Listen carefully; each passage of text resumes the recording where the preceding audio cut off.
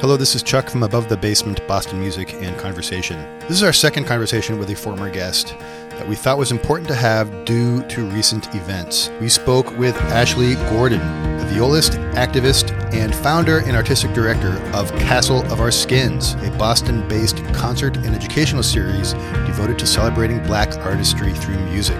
We wanted to talk to Ashley about how she's doing with life in the time of COVID, as well as her thoughts on the recent protests stemming from the murder of George Floyd. So here is our conversation with Ashley Gordon, recorded virtually in their respective abodes in Boston, Massachusetts.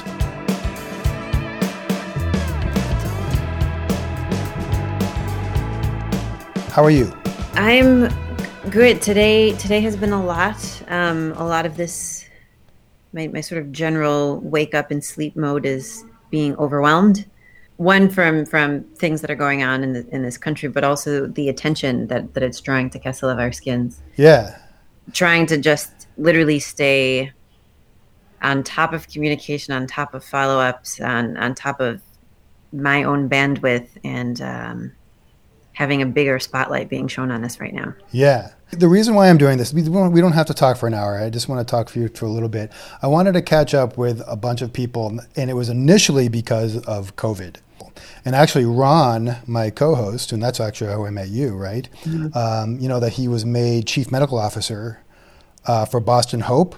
You know Boston Hope? I do know Boston Hope, yeah. I didn't know that he was appointed that position. Yeah, so he was, when they opened up that off-site area there, and Dr. Lisa Wong. Do you know Lisa Wong? Mm-hmm. Yes, so she was very much involved with that. So they were bringing in musicians to play for the doctors, nurses, and the people who were healing. So it was great. So he's been taken out of my grasp and has been working doing that, which is great. But so that was the initial thing. I wanted to talk to people how they're doing in COVID and what how it wrecked their plans and what they're doing to get around those plans. But since then, we've had this whole horrible thing with George Floyd and protests that have been going on and just calamity. Why don't we start off with the easy stuff, which is COVID. It wasn't so easy before. Now it's a piece of cake. Now, technically, right. When it hit, where were you with Castle? Where were you with your own music? Did it throw a wrench into the machine that was moving forward for you, like it did for a lot of people? What yes, happened? Yes, and yes, and yes to all of that. March 12th, I got my first email to say that March 14th concert that we had been planning and 2 world premieres canceled. And then from there, it was literally a pile of dominoes just thrown into a river, not even one after the other, just everything all at once. So a tour got canceled with A Far Cry, which was something that we were excited about doing. Yeah, I love The Far Cry. They're great. They're amazing. A concert that we were going to bring to DC at the Phillips Collection, very specific, site-specific, related to their artwork with Castle of Our Skins that had to get moved. And then everything else. The spring for a freelance performer is the hottest time in terms of work and in terms of performances and teaching obligations and those sorts of things. So that very much all at once got canceled as both a freelance performer and then also as a violist with Castle of Our Skins. Mm-hmm. As an administrator, as an artistic and executive director with Castle of Our Skins, I had to also then think of what that meant for everyone else within the organization. Meanwhile, I was paralyzed and trying to just physically process and figure out what I could do just as a human being, first of all, before I start putting oxygen masks on and everyone else that's around me. So that was a very difficult time when it first happened, and still obviously feeling the effects of it now. A lot of teaching opportunities for summer festivals and things like that have also fallen by the wayside. Next season is a very loose jigsaw puzzle of things. So we're just trying to enter the digital space like everybody else and sort of figure out what to do until we can better process. How quickly did you get onto the virtual space to teach and speak to your students or whatever you were doing? Yeah, well, I was coaching a chamber group at Longy. So Longy, in terms of an institution, took an extended spring break to sort of figure out what kind of digital space they could occupy and how that could work. That was really the only teaching that I was doing.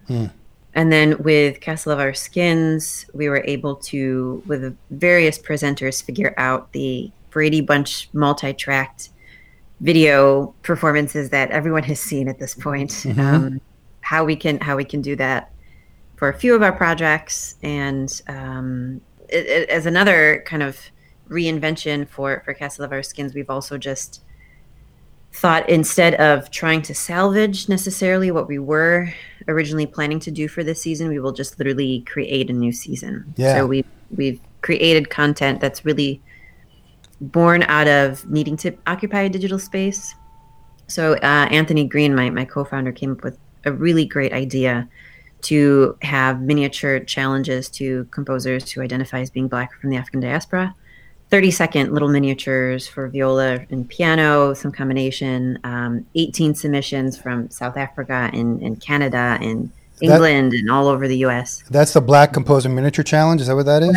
Black Composer Miniature Challenge every Friday at noon through September 4th. So we have programming through September 4th. That's great. 30-second, increments.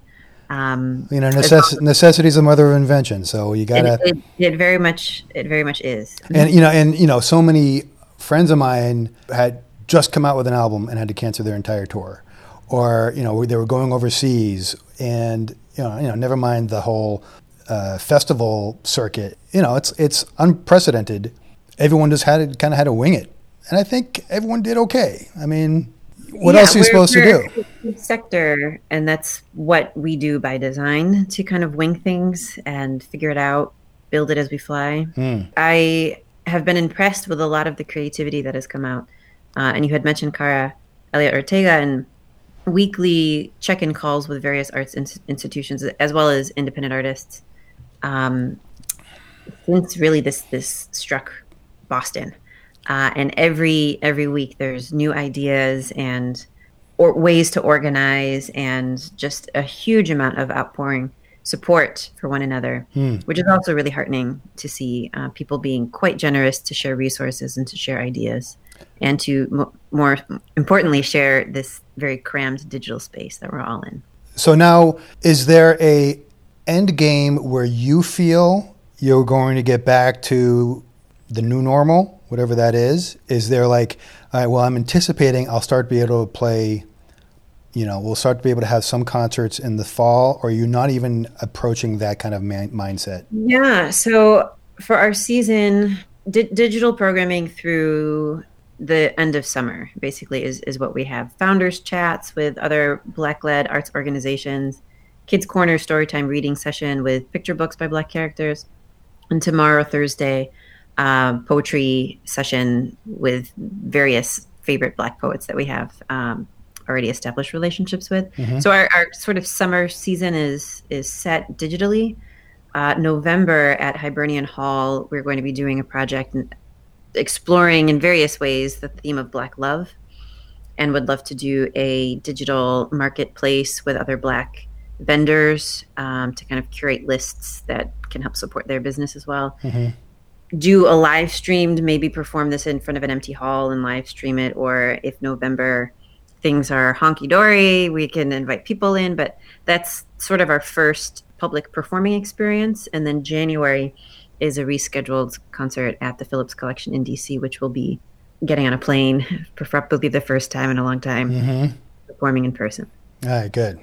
One of the things that I've kind of talked to other musicians about is, this kind of isolation that we've all been feeling, not being able to go to concerts and see other people and even just like give someone a hug, or even see their faces, for God's sakes.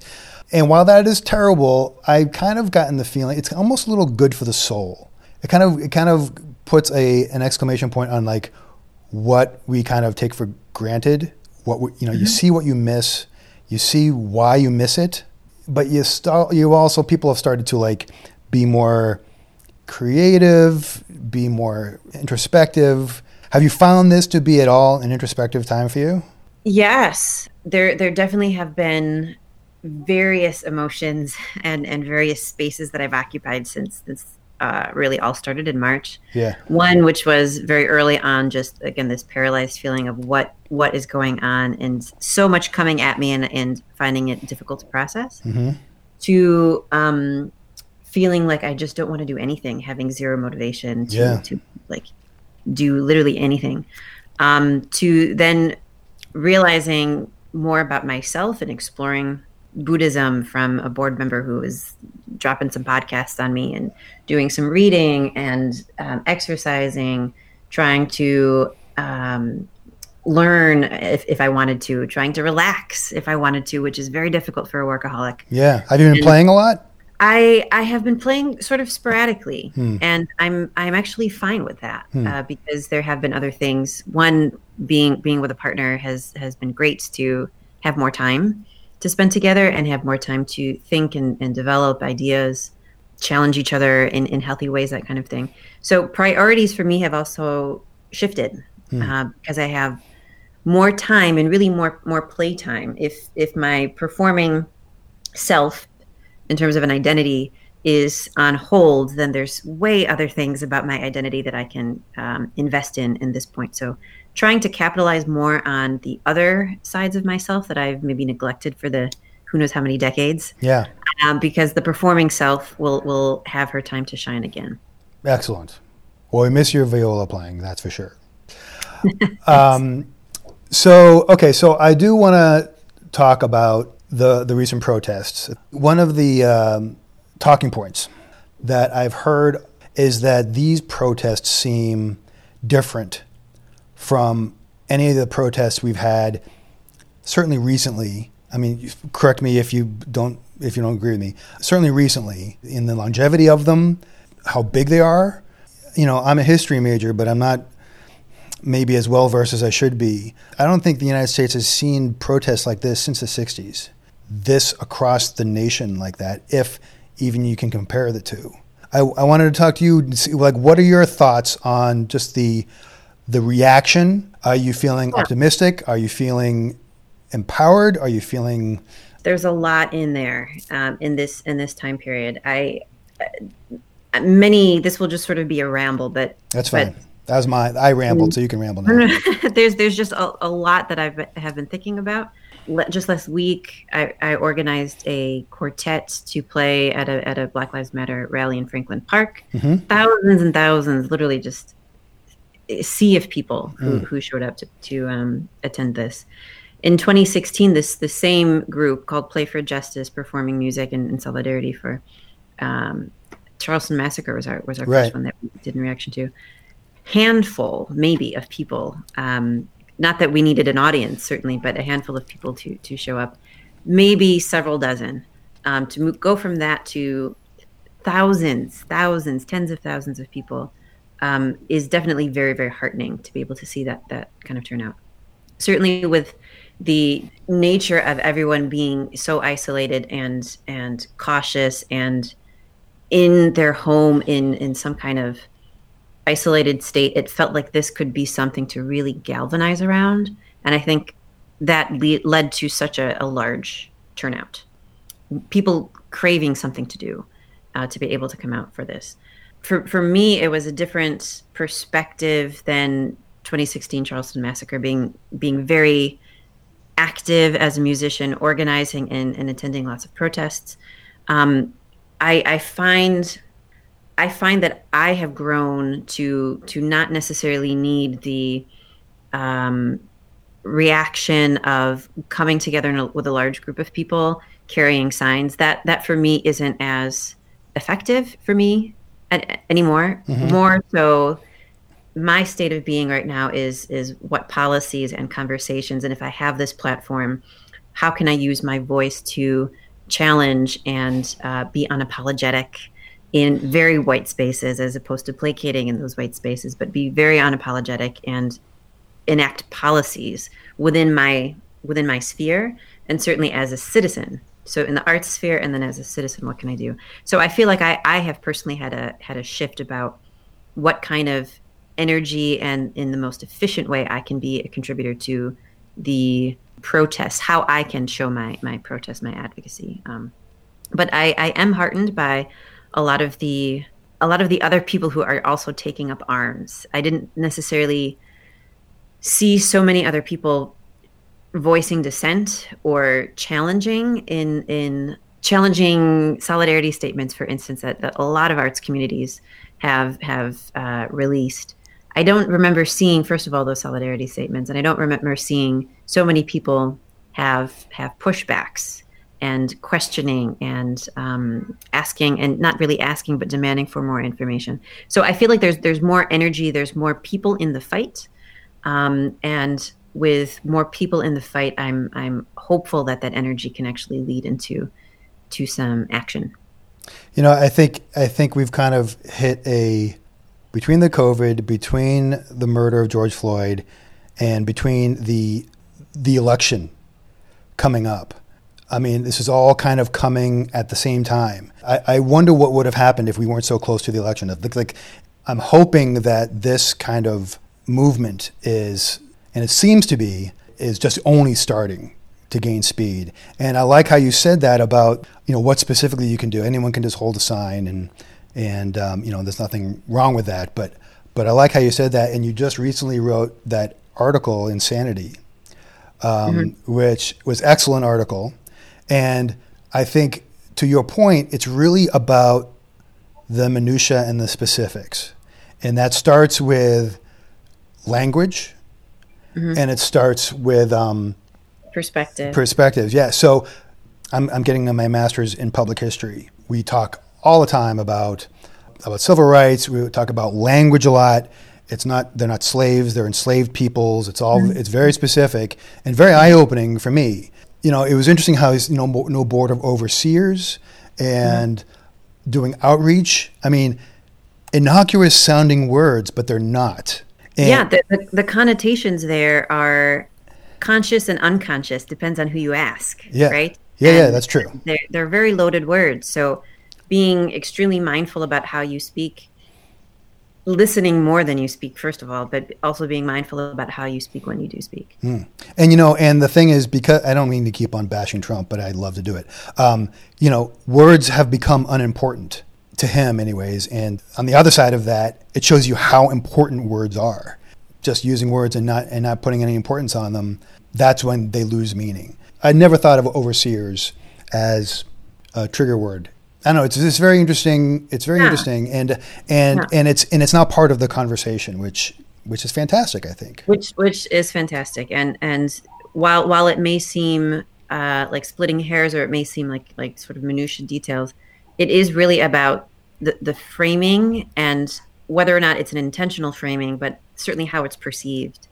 And if you're not aware of either how you're framing it or how it's perceived, then of course there's going to be miscommunication and adverse effects. So I do think that, again, there's more awareness now, and certainly not to say that there haven't been articles and conferences and discussions for generations and generations building awareness, but it's definitely bottlenecked and sort of exploded, I think, at this point.